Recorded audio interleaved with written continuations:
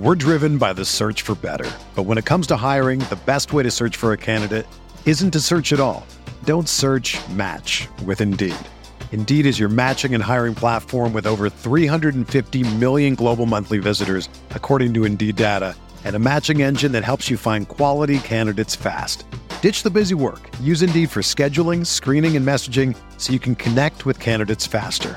Leveraging over 140 million qualifications and preferences every day, Indeed's matching engine is constantly learning from your preferences, so the more you use Indeed, the better it gets. Join more than 3.5 million businesses worldwide that use Indeed to hire great talent fast. And listeners of this show will get a $75 sponsored job credit to get your jobs more visibility at Indeed.com/Blue Wire. Just go to Indeed.com/Blue Wire right now and support our show by saying that you heard about Indeed on this podcast. That's Indeed.com/Blue Wire. Terms and conditions apply. Need to hire? You need Indeed. This podcast episode is brought to you by Coors Light. These days, everything is go, go, go. It's nonstop hustle all the time. Work, friends, family expect you to be on 24/7. Well, sometimes you just need to reach for a Coors Light because it's made to chill. Coors Light is cold lagered, cold filtered, and cold packaged. It's as crisp and refreshing as the Colorado Rockies. It is literally made to chill. Coors Light is the one I choose when I need to unwind. So when you want to hit reset, reach for the beer that's made to chill. Get Coors Light in the new look delivered straight to your door with Drizzly or Instacart. Celebrate responsibly. Coors Brewing Company, Golden, Colorado. This is Greg Olson, and I'm thrilled to introduce my new podcast, TE1. TE1 will chronicle a 60-year evolution of the tight end position, from its origins as an obscure, overlooked blocking role to the versatile superstar position that it is today.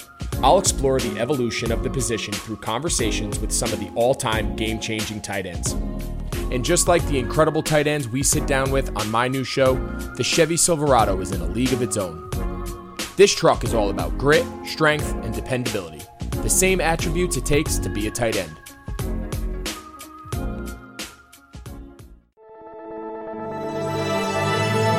Blue Wire.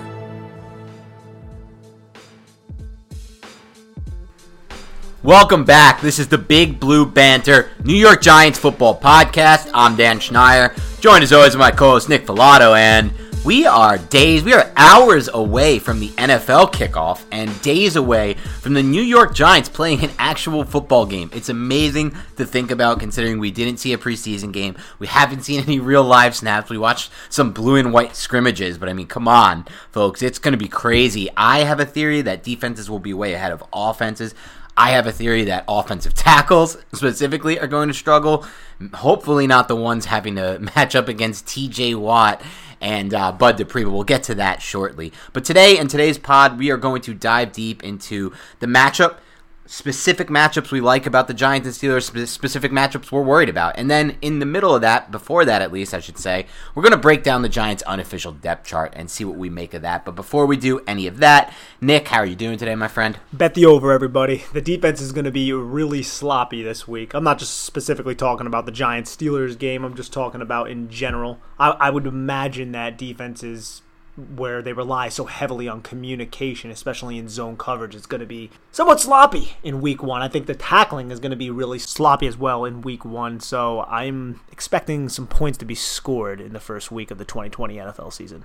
I'm actually on the opposite end of that. I think the sloppiness on defense will be there, especially with the tackling communication, but I think the biggest issue, and like I said, I think defenses will be ahead of the offenses. Like Joe Judge said after the blue and white scrimmage, like this is typical of early in the season because the offensive line play I think is going to be really, really, really bad across the NFL, especially for the teams that have new offensive lines that haven't communicated together, especially for teams that have new offensive linemen starting, rookies that haven't played in the NFL.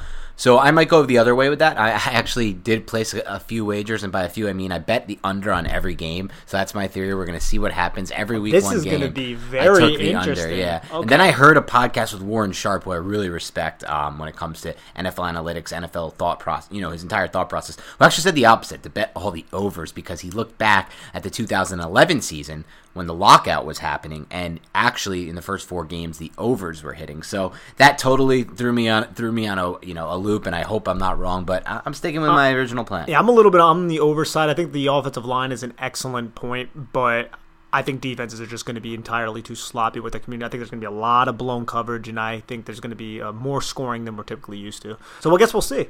Yep, we will. But listen, Nick, we won't spend too much time diverging onto that, because we did recently get, I couldn't believe it, but I did see it, a 1-star review for someone because they said, I don't want to come here. I come here for your Giants analysis, not your fantasy football analysis. We may have spent 5 minutes, maybe 6 max, talking fantasy football a couple weeks ago. So I do apologize. I really do. It's a sincere apology. You can't see me from the podcast, but trust me, this is a sincere apology. I sincerely apologize for spending 6 minutes talking about fantasy football. For those of you guys who don't know, there's this crazy button that you can press that skips forward. So if you don't want to listen to us, there's one person who didn't like it, and there's like 5 people who said they like the fantasy stuff. So you know what?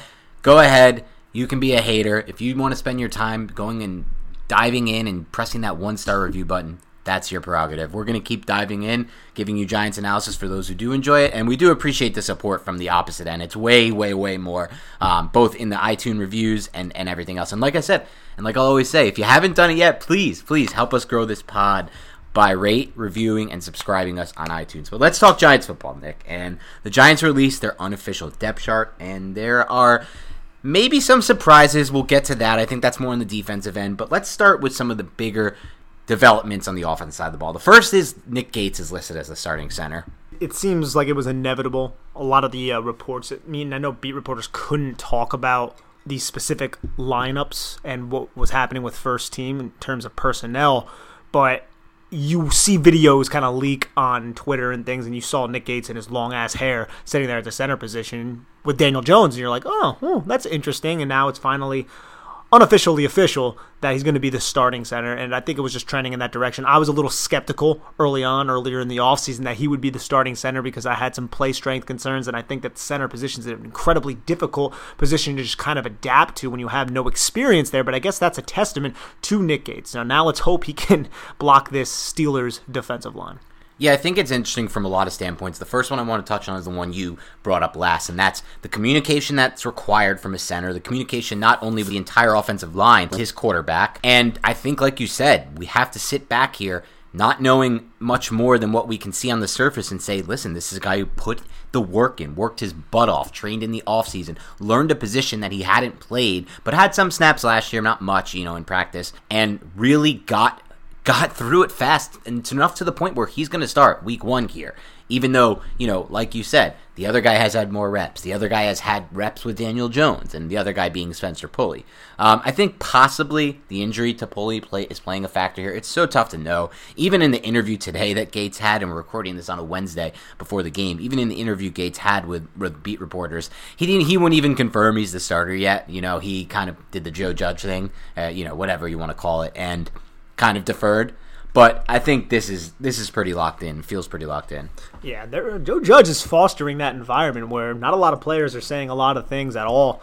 I wonder how certain players of the Giants past would have fared in this type of environment, but it seems like, obviously it's early, but it does seem like everybody's buying in, which is a good sign.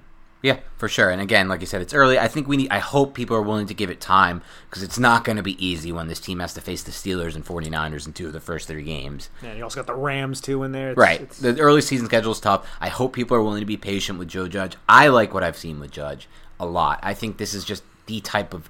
I think he's going to be a guy that we're going to have 3 to 5 times a year, Nick, where we're going to be like, look at that smart thing he just did. He's going to think of something. He's going to do something in their preparation or in the matchups on a game-to-game basis where we're just like, this is something we haven't seen from Shermer and McAdoo before him. It might, Coughlin had a couple of those in his arsenal, but not as much. He wasn't really that kind of guy. I just feel like Joe Judge could outthink have some situations where he outthinks other teams in a way that we're just not used to as fans. Especially on game day, because the last 2 coaches the Giants had were play callers. And if you've ever called any kind of plays, if you ever ran play calling in Madden, you could see that that's intently what you're focused on. You're not seeing the broad, holistic picture of what's going on game day. You're focusing on what is the best play at this moment.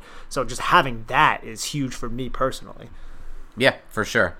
Okay, let's look at some other things on the offensive side of the depth chart. Did you make anything of Caden Smith being listed ahead of Levine Toilolo at tight end? I don't know. I believe Caden Smith's going to have a role, and I think Levine Toilolo is going to have a role and I don't really make too much of it. I think Toilolo's role is going to be more blocking-centric, whereas Caden Smith is going to be more receiving-centric. I think it's going to be based on the situation that the Giants' offense, the situation that they're in is going to dictate which tight end will be on the field, in my opinion.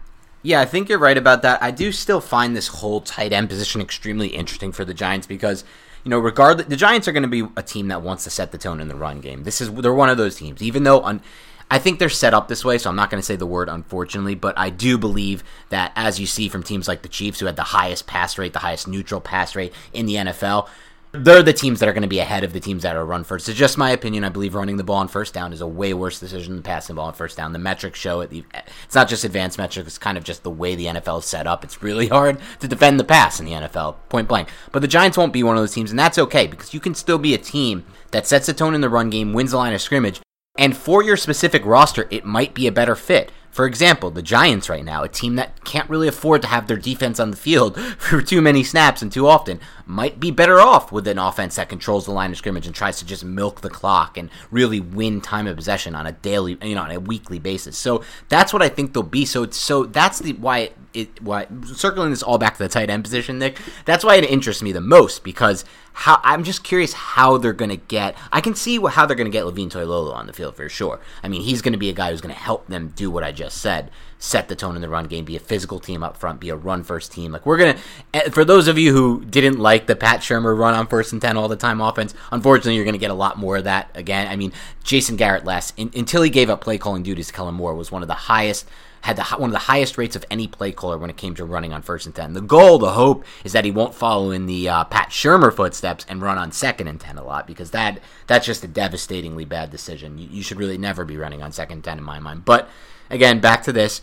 I'm curious how they get Caden Smith on the field because I can see the snaps for Toilolo, like I said, but what about Smith? And to me, he has to be on the field. The rapport he showed with Daniel Jones, his ability to get open in the red zone area, and basically his ability to catch balls up the seam, no matter where those safeties were bearing down on him, really stood out to me and was really impressive to me. So I think he's a really big talent, a skill position player that needs snaps. I'm still kind of curious, regardless of where he's listed on the depth chart, when he's going to play, Nick. I also feel the Golden Tate injury, where it's not 100% clear on if he's going to play. I think we all assume that he's going to play, but he is dealing with hamstring tightness. I think in week 1, we might see some 12 personnel with Evan Ingram basically lined up, split out in the slot, and then with Caden Smith on the line of scrimmage, and then Darius Slayton and Sterling Shepard. I think that's something that is realistic that we may see if Golden Tate does miss the Monday night game. Now, that isn't determined quite yet, but I think that's one way Caden Smith can find his way onto the field early. But again, I think it's going to be situational.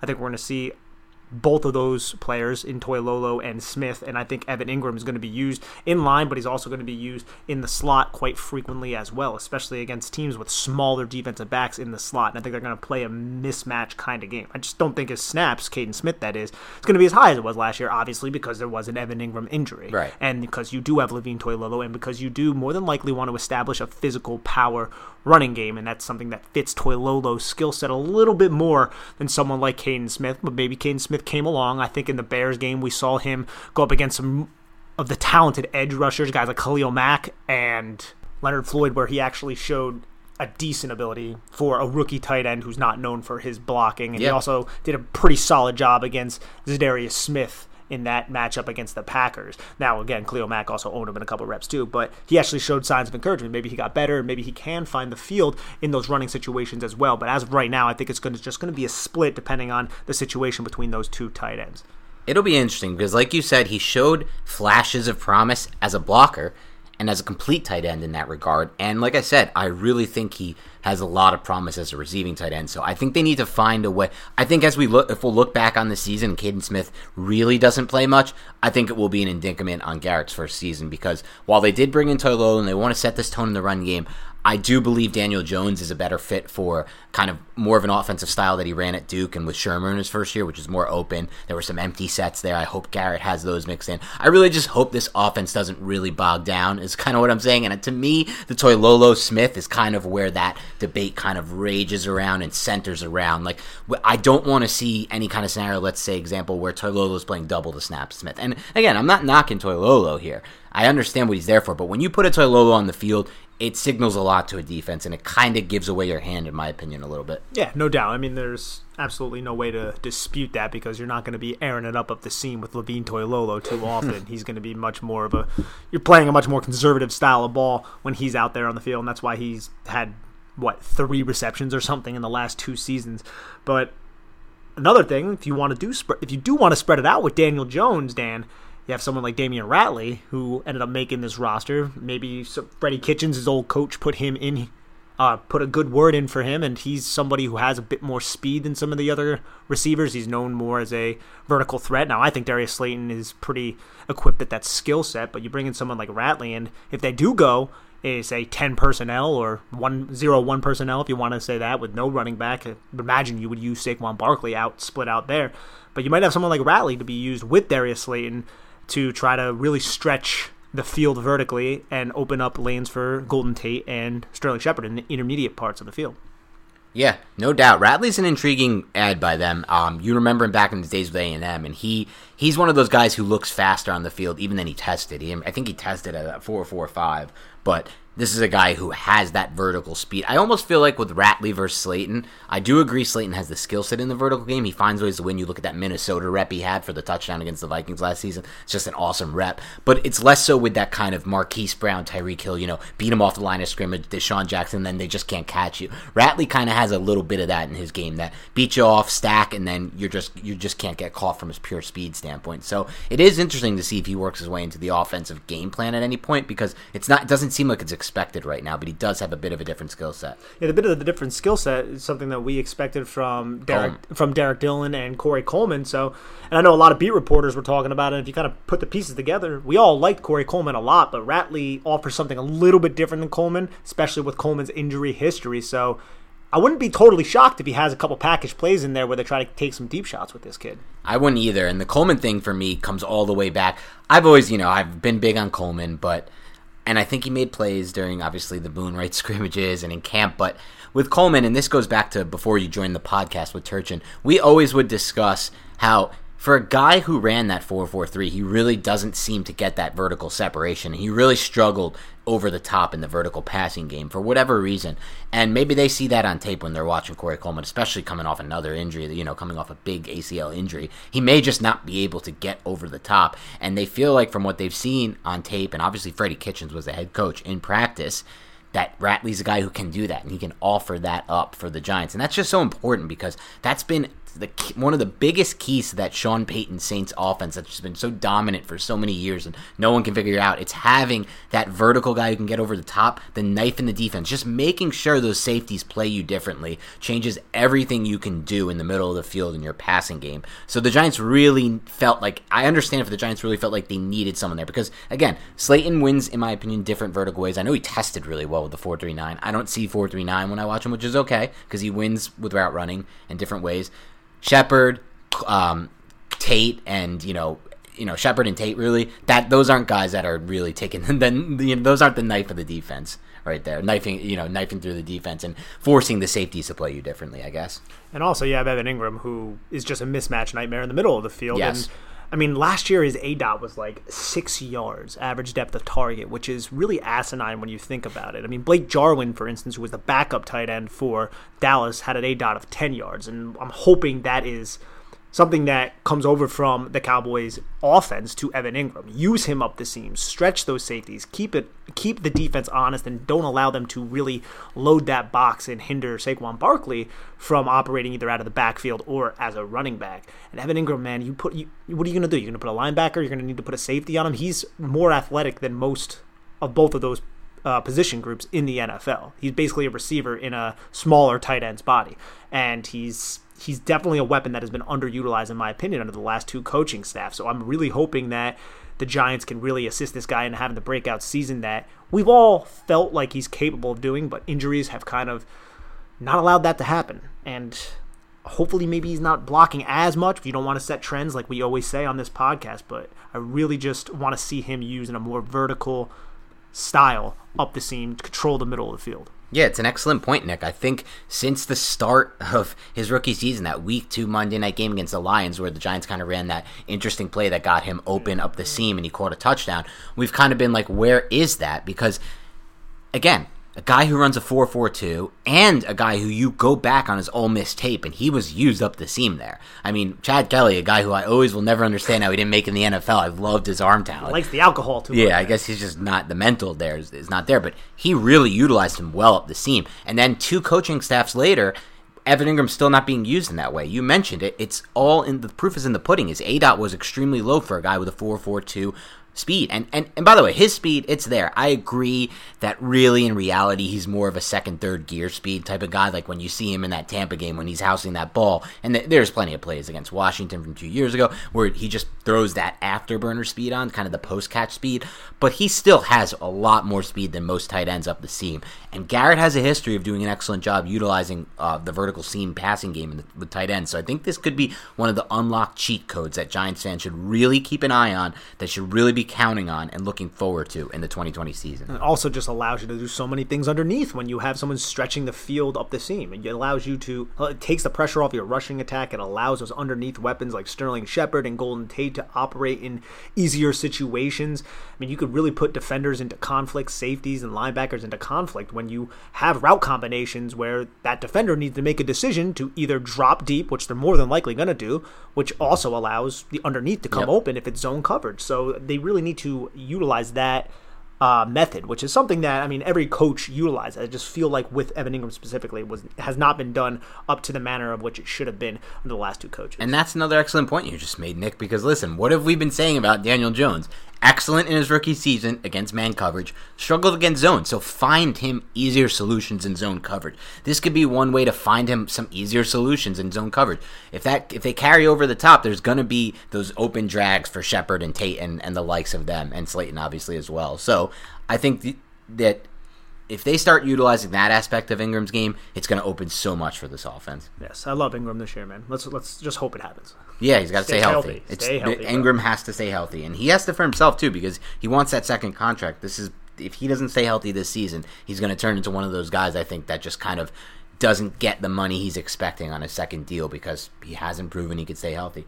But we'll see with there. Only other interesting thing I thought on the offensive depth chart, the rest is kind of expected, would be Deion Lewis ahead of Wayne Gallman, but that also was kind of expected as well. Deion Lewis, more so for me, I'm curious if you think Deion Lewis could eat at all into Saquon Barkley's role on third downs and hurry up offense, something like that, because if you look at the last 2 seasons with Pat Shurmur is just the workhorse ball. He's a Mike Tomlin. He's a guy, Jason Garrett. He's a guy who just really likes to workhorse back. And obviously Garrett is as well, like I said, with Zeke. So I'm curious if that changes at all with Lewis in the mix.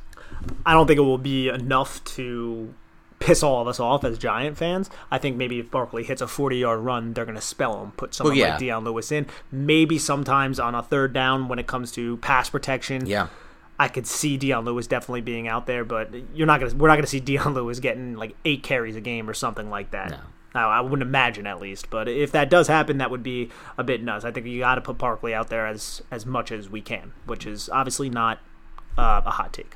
No. If Barkley's not on the field, you're losing. You're losing a lot of value there. But if Barkley doesn't improve on the pass protection we saw from last season, then he has to come off the field on those third downs, in my mind, because, and again, I think he's going to improve, so I don't think that's going to be a problem, and I think the highest upside is Barkley improves in pass pro, and then so he can stay on the field, because when you take him off the field, you're losing there. But if he, like I said, though, I will stand by that. If he has those struggles he had last year, he was really hurting the team by being on the field with those pass pro reps. Yeah, especially against the Jets, that was really, really bad. I mean, Jamal Adams had his number twice, sacked Daniel Jones twice, one resulting in a touchdown.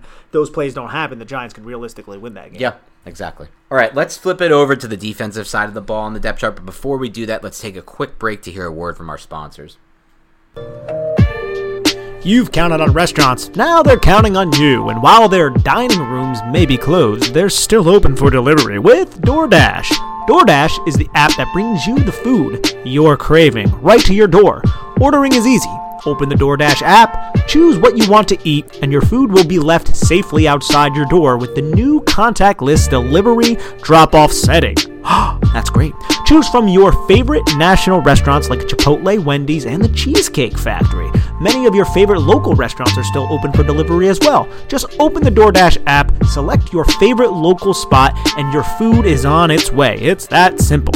Right now, our listeners can get $5 off and zero delivery fees on their first order of $15 or more when you download the DoorDash app and enter the code BLUEWIRE, all one word. That's $5 off your order and zero delivery fees on your first order when you download the DoorDash app in the App Store and enter the code BLUEWIRE. Don't forget, that's code BLUEWIRE, all one word, for $5 off your first order with DoorDash. Sundays are coming back in the NFL. With the NFL Sunday Ticket.tv, you can stream every live, out-of-market NFL game every Sunday afternoon on your favorite devices.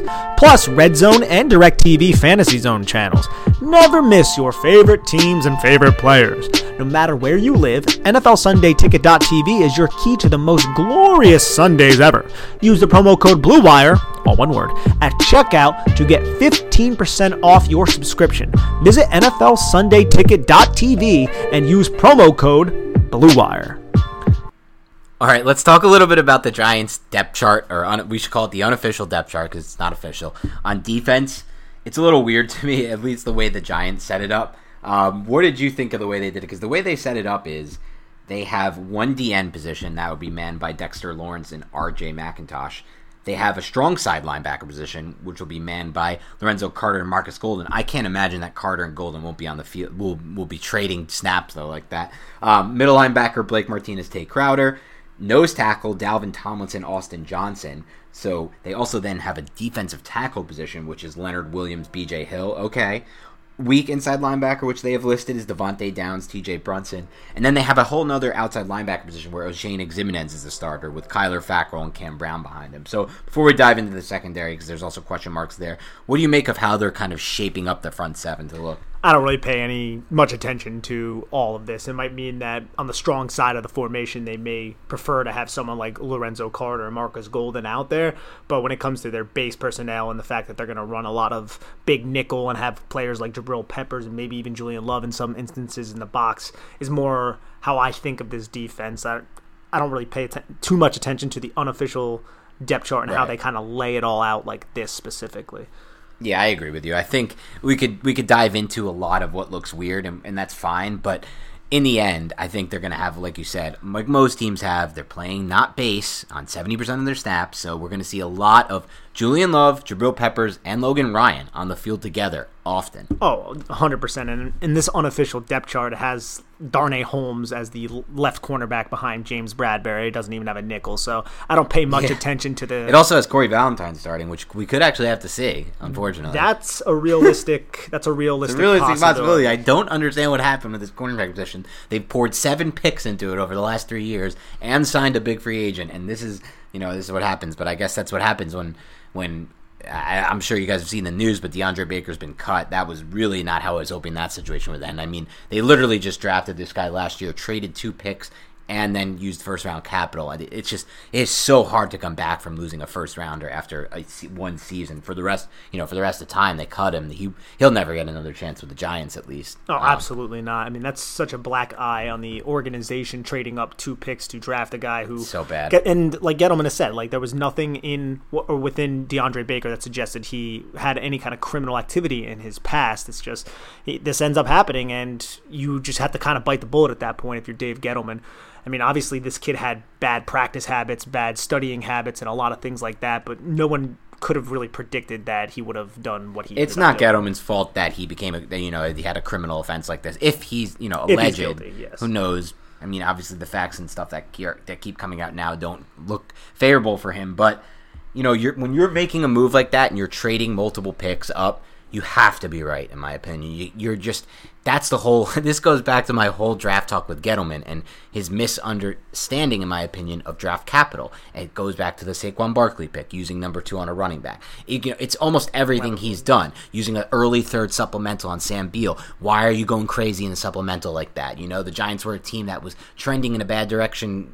I guess he thought they could be a team that was competing, but it was a rebuilding team. That 3rd round pick was likely to be top 75. I wonder how much John Mara has to do with that, because how much John Mara wanted to field a competitive team with Eli Manning, and that kind of somewhat delusional thought process that Eli Manning still had a lot left. I'd love to agree with you, but you look at Dave Gettleman's history, and he's always traded up, and he's never traded down. I agree with that, and the fact that Dave Gettleman said that he watched, I think, the second Eagles game of that year and saw that Eli Manning still had something he, I left in think, the might have tank. been in on it. Though I know someone, not going to go crazy with this inside source, but I know someone who's good friends with Dave Gettleman, actually, and I can't say too much of what I heard there, but I did hear that he was off on Eli way earlier than the rest. That doesn't surprise me than whatsoever. The rest of the regime. Maris, that was last year when Eli wouldn't have been there. I don't think if it was all up to Gettleman. Besides that, though, going back to his history, this is a guy who has never traded back and always trades up. And when you're going to be that guy and you're going to be the trade up guy, you're going to put yourself at a disadvantage in my mind. I mean, you look at all you have to do is study economics to understand that the draft is a total crapshoot.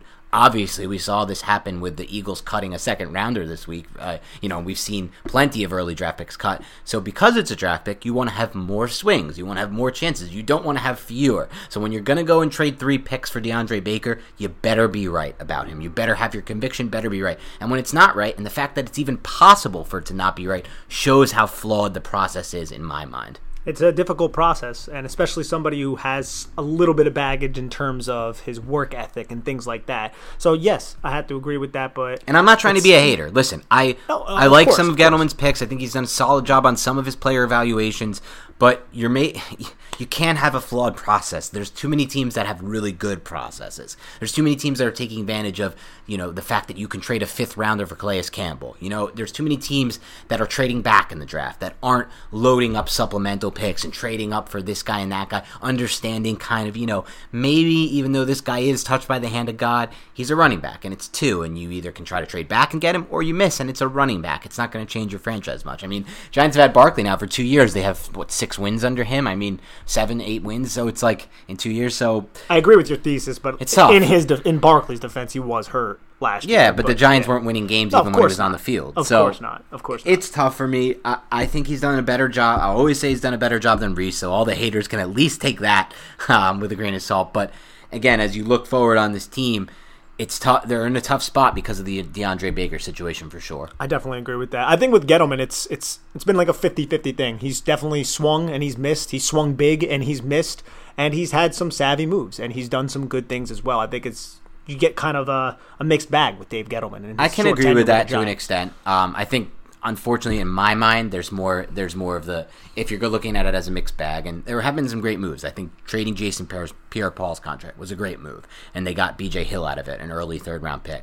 I think he's had a few of those as well. I can't think, Trading for Riley Dixon? Trading for Riley Dixon, I'm not going to go crazy on that. It's a punter. Yeah. I thought until last week, the Ryan Connolly draft pick, the Julian Love draft pick, some of those later round picks, Darius Slayton, obviously. Slayton was a nice find. I mean, but I won't judge him on if the draft picks hit or not, because the draft, like I said, is a crapshoot. Exactly. I will judge him on the process, though, and the process of trading an early 3 for an impending free agent, using an early 3 on a supplemental draft pick with injury problems and concerns in college that no one else used the 3. If you look at the supplemental draft that year, no one else used the 3 but the Giants on Beal.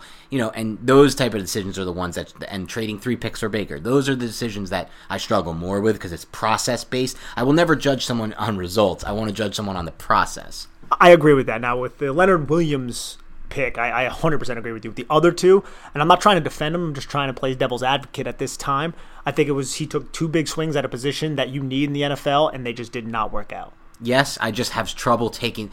My process would never involve trading up. I've read there's just too much working in the favor of trading back, and it really just boils down to the main thing. It's a crapshoot, the draft. So why are you not trying to get more swings? You want more swings. You don't want fewer, in my mind. But again, that's not how he's ever going to draft. He's never going to change in that way. I mean, you look at his years in Carolina, and sometimes it works. He traded up for Taylor Moden in the 2nd round with Carolina. That was an excellent land by him. So it's going to hit sometimes, and as long as he's the GM, the Giants are going to be a team like that. That's going to have fewer chances, but hopefully his convictions are correct and his film study is correct. And that's the big thing, if those convictions are correct. And one conviction that we thought was correct was Ryan Connolly, but now we look at this depth chart staring us right in the face, man, and there is no more Ryan Connolly. He was claimed by the Minnesota Vikings, the former team of Devontae Downs, and I honestly trying to make sense of it. It sucks, man. I think the Giants are going to look back on that. I think it's going to piss a lot of us off because I think Ryan Connolly is going to be a player for them. Yeah, I think they they looked at it in a certain light. So we go back to our last podcast where you thought it was kind of more of just a savvy move. I was more towards thinking, they just gave up on this guy. This was it. It was their Joe decision. Judge came out afterwards and even said, but that's what he can say. Yeah, Joe just said we tried to sneak him through, but blah blah blah. Figured it's an easy thing to say. He did say he figured that he would get. Yeah, and if you figure he was going to get scooped, then why are you releasing him if you care about him? To me, what their decision came down to is they wanted players at the position who can play right now, and they wanted players who fit their new style of defense.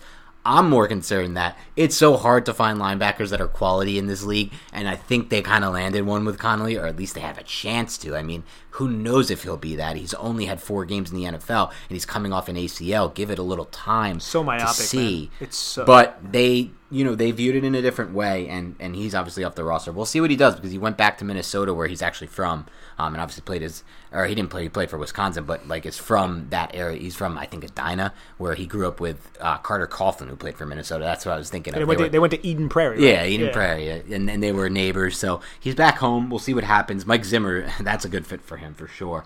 And I'll be interested to see his career, because I was a big fan of Ryan Connolly. But as far as the depth chart goes, looking at it a little bit more, are you surprised at all by Logan Ryan behind Julian Love, or is that just another thing where you think they'll both be on the field a lot and who cares? I think Logan Ryan even joked with the New York media about it being classified what his role with this defense is. I think he's going to be used a little bit outside. I think he's going to be used in the 3-headed safety, big nickel, big dime kind of defenses that we've been kind of preaching about Patrick Graham this entire offseason. So I think it's going to be an interchangeable piece based on matchup.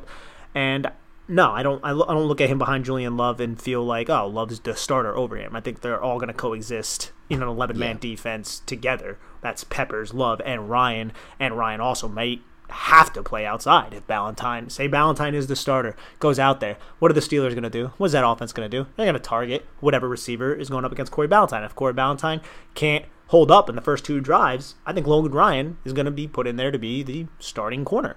And that's going to take away from whatever they want to do on the back end, but that's where you're going to need some safeties to step up or some other corners to step up, because you can't have a huge liability on this defense, because offenses are way too talented, way too good, and they're going to attack it. Giants fans were aware of this because we had Grant Haley as a starter on the 11-man defense that we fielded in 2019. So we cannot have that again as New York Giants fans or as the New York Giants team. Yeah, no doubt about it. I would say one other interesting note with the depth chart before we move forward to the Steelers matchup would just be the kick returner, punt returners. They have Darnay Holmes listed as kick returner and Golden Tate as the punt returner. Yeah, Darnay Holmes, I honestly didn't expect that. I'm wondering, because I've heard beat reporters talk about C.J. Board possibly being somebody who returned kicks. I'm honestly not totally sure. I mean, we thought Javon Leak might be a player that could fix into this. That did not end up materializing, so Golden Tate is the safe option as a punt returner. He's sure-handed, and he has some shiftiness in space. As for Darnay Holmes, that's something, I mean, he's a great athlete, but it's something I haven't really seen much of, so it actually does kind of intrigue me to see.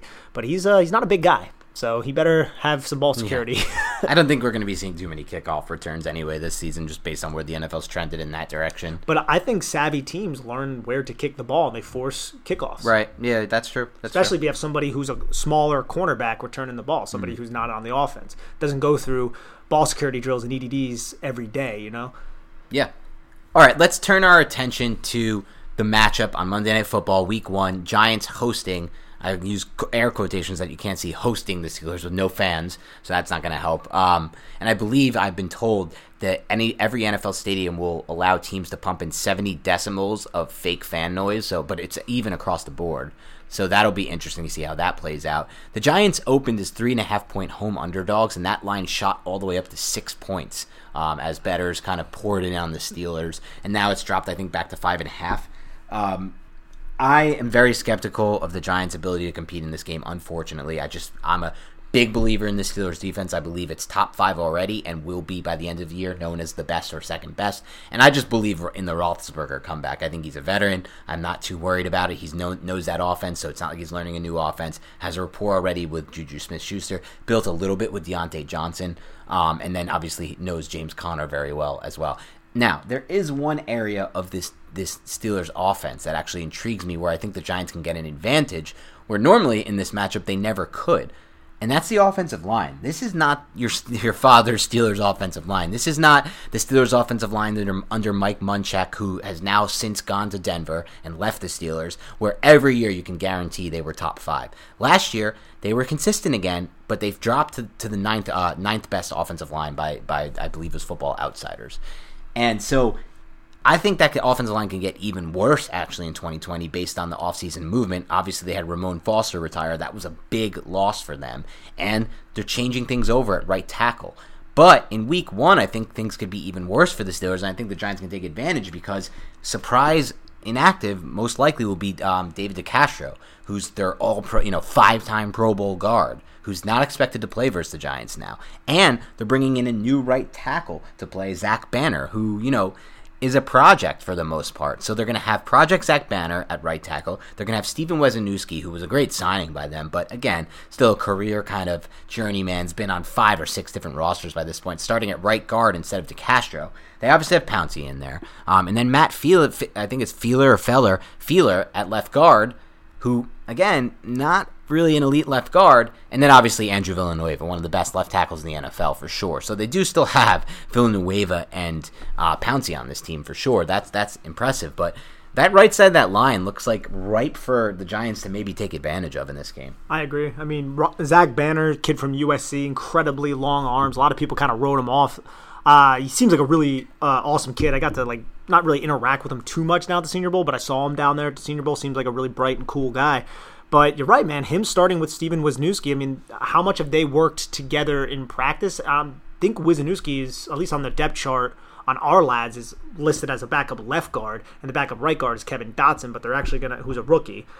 But they're actually going to start Wisniewski because he has the experience there on the right side, and I'm not sure about how much communication or how much did the Steelers know that David DeCastro wasn't going to play in this game, or did they think he was going to be ready, or whatever's going on with him? So there could be liabilities on the right side of that line with Banner and Wisniewski, and maybe the Giants' pass rushers, if Lorenzo Carter did actually take the development and kind of plays to the level that somewhat to the level of what he played during the blue-white scrimmage, the Giants can actually get some pressure on Big Ben, or if the Steelers' offensive line maybe struggles to block as well the big bodies that the Giants do have. That could be a matchup that the Giants might be able to win. It's just, can the secondary cover the receivers long enough to allow the pass rush to beat guys like Banner and this offensive line? Banner, for one, I mean, he has incredible length. So if he just pushes, if he can, establish the inside part of a pass rusher and just use his length to kind of push the pass rusher up the arc, it's going to take a little bit for that pass rusher to dip and get around and to corner the quarterback. So, say if Corey Ballantyne's out there and he can't cover, say, Deontay Johnson, is Deontay Johnson just going to win in less than 1.5 seconds so Big Ben can hit him on a quick timing route to keep moving the chains? This is one area, though, you're right, that Giants may have the upper hand if Wisniewski and Banner struggle early on in this game. Yeah, I think it's not just the pass rush that intrigues me, because I do believe that if the Giants are going to win this game, and this is why I will be more optimistic than I originally was, now that I know about DeCastro being ruled out, now that I know about what's going on with that right tackle situation.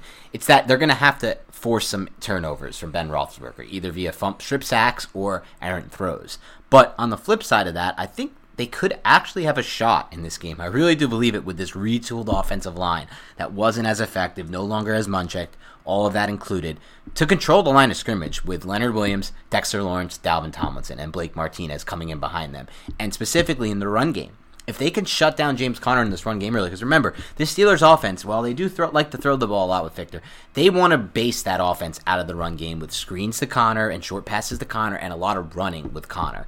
And if they can stop that early and force a lot of third and longs and force Ben Roethlisberger to really have to open it up in his first game back, I think they'll have a shot. Now, that leads me to my next thing. Even if they do control the line of scrimmage and get to those third and longs, is it going to be a repeat of the 2019 Giants defense, where a lot of the time the Giants forced teams into third and longs and then completely blew it on third and long? Just devastating. Now, how could that happen? Well, the only way it will happen is if, like you said, Banner does a good job of limiting Carter or Golden, whoever's on that side. Villanueva does his usual thing and shuts down the outside pass rush.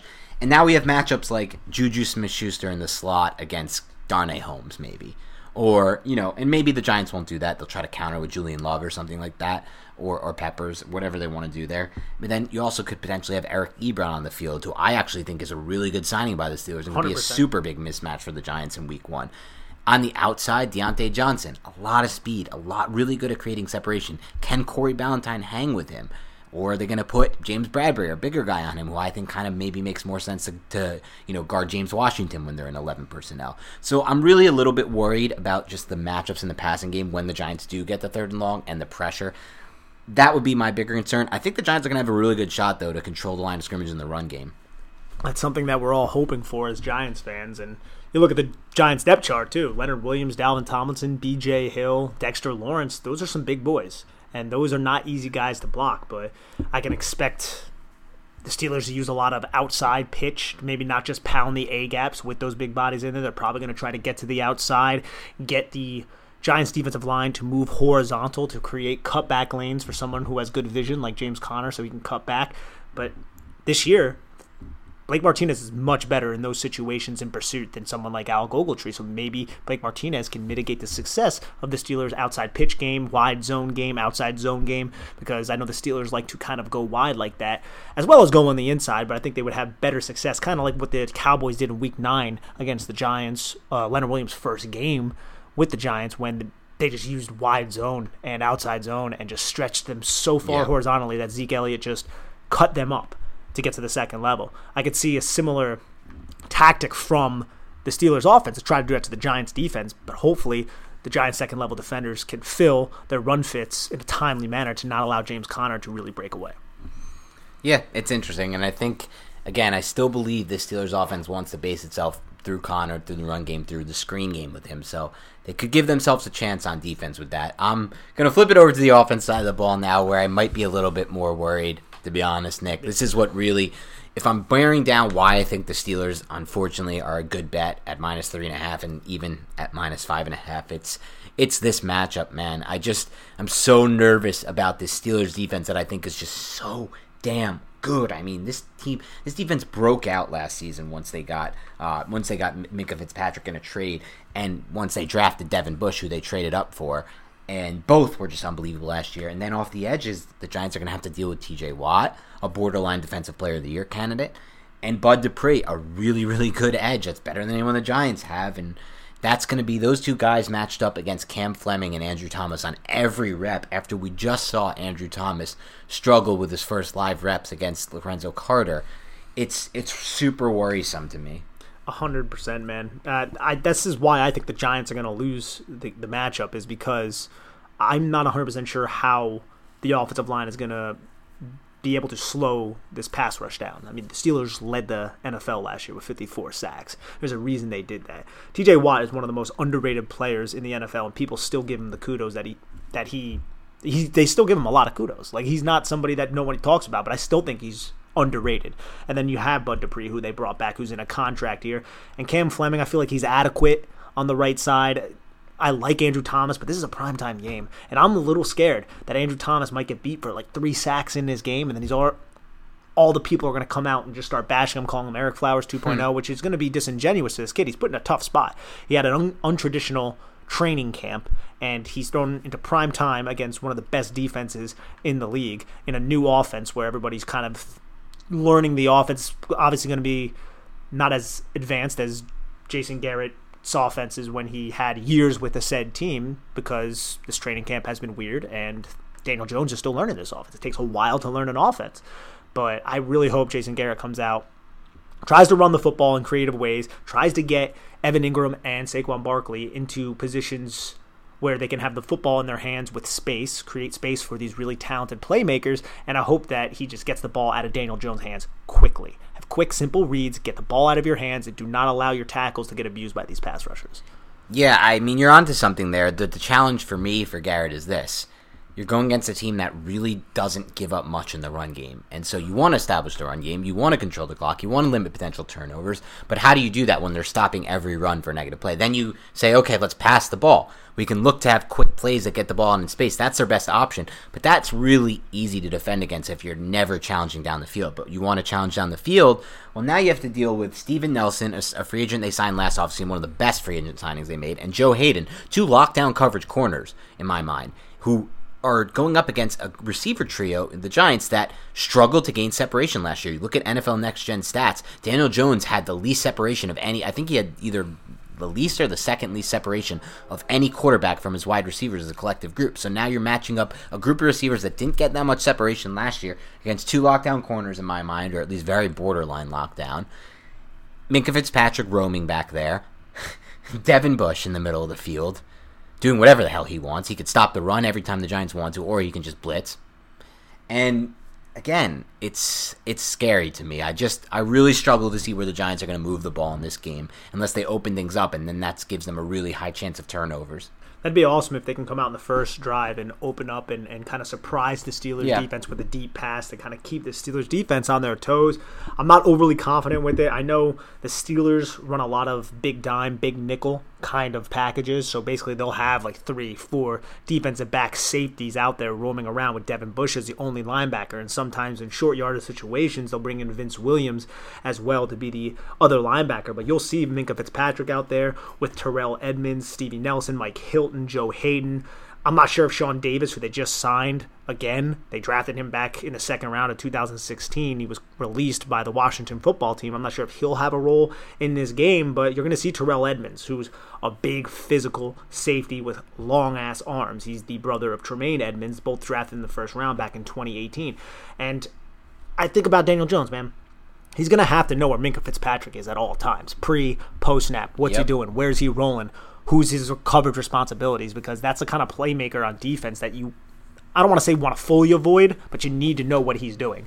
And you need to do that with TJ Watt going up against a rookie or an adequate veteran starter in Cam Fleming, and then Bud Dupree going up against a rookie or an adequate veteran starter.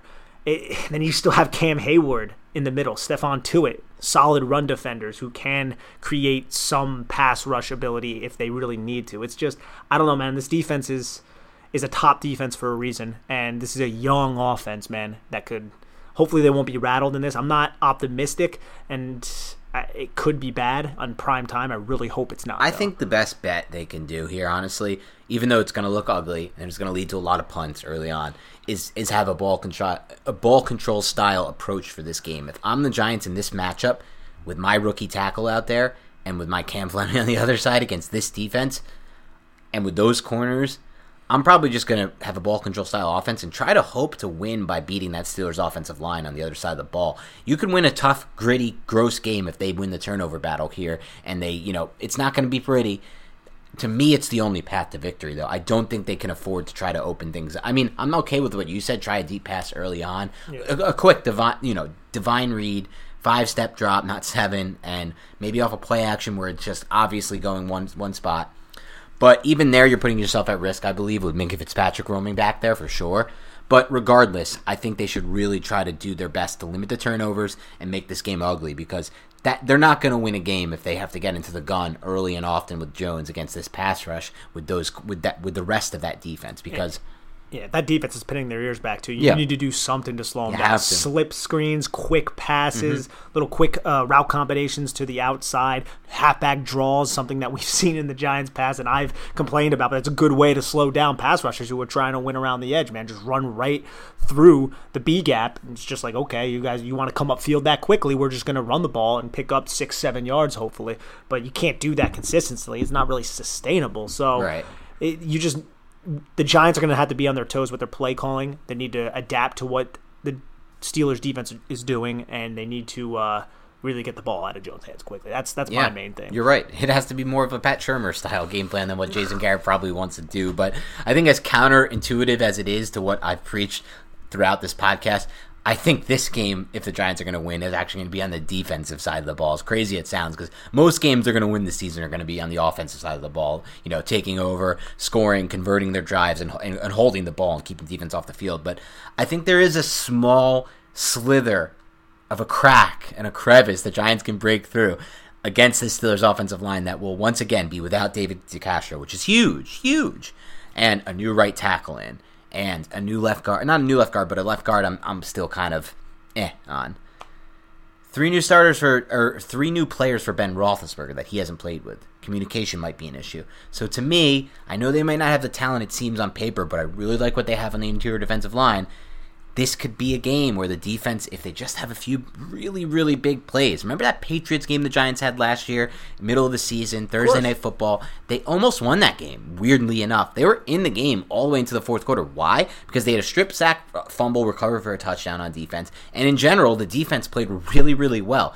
That's the style of ugly game I think they need to beat the Steelers team. Special teams, too. Yes. Yeah, because in that game, there was didn't Chase Winovich block a kick and return it for a touchdown? Like, you need to be on your toes when it comes to your block, your field goal block, your punt block, and you also need to take advantage of any kind of special teams mishaps that the Steelers might have. I mean, Mike Tomlin coached teams in the past. They've gone into situations where they were favorites and they have lost. It's something that this Ben Roethlisberger, Mike Tomlin combination has done in the past, and Ben Roethlisberger hasn't seen live reps in about a year. So that's another big part of this that gives the Giants a chance. There's always a chance. These are professionals out there in football. It's just my main concern is TJ Watt, Bud Dupree against Cam Fleming and Andrew Thomas.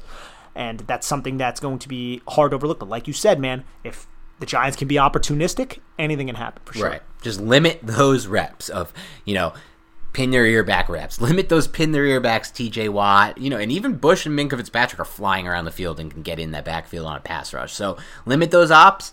Keep the game ugly, have a few big special teams and defensive plays, and I think they have a shot. But I'm just a little concerned they can do all of that. So we'll have to see. Of course, yes. And a lot of that is you're kind of banking on plays that might not happen. But I think in order for the Giants to win this football game, they're going to need 1 or 2 of those kind of plays to break their way.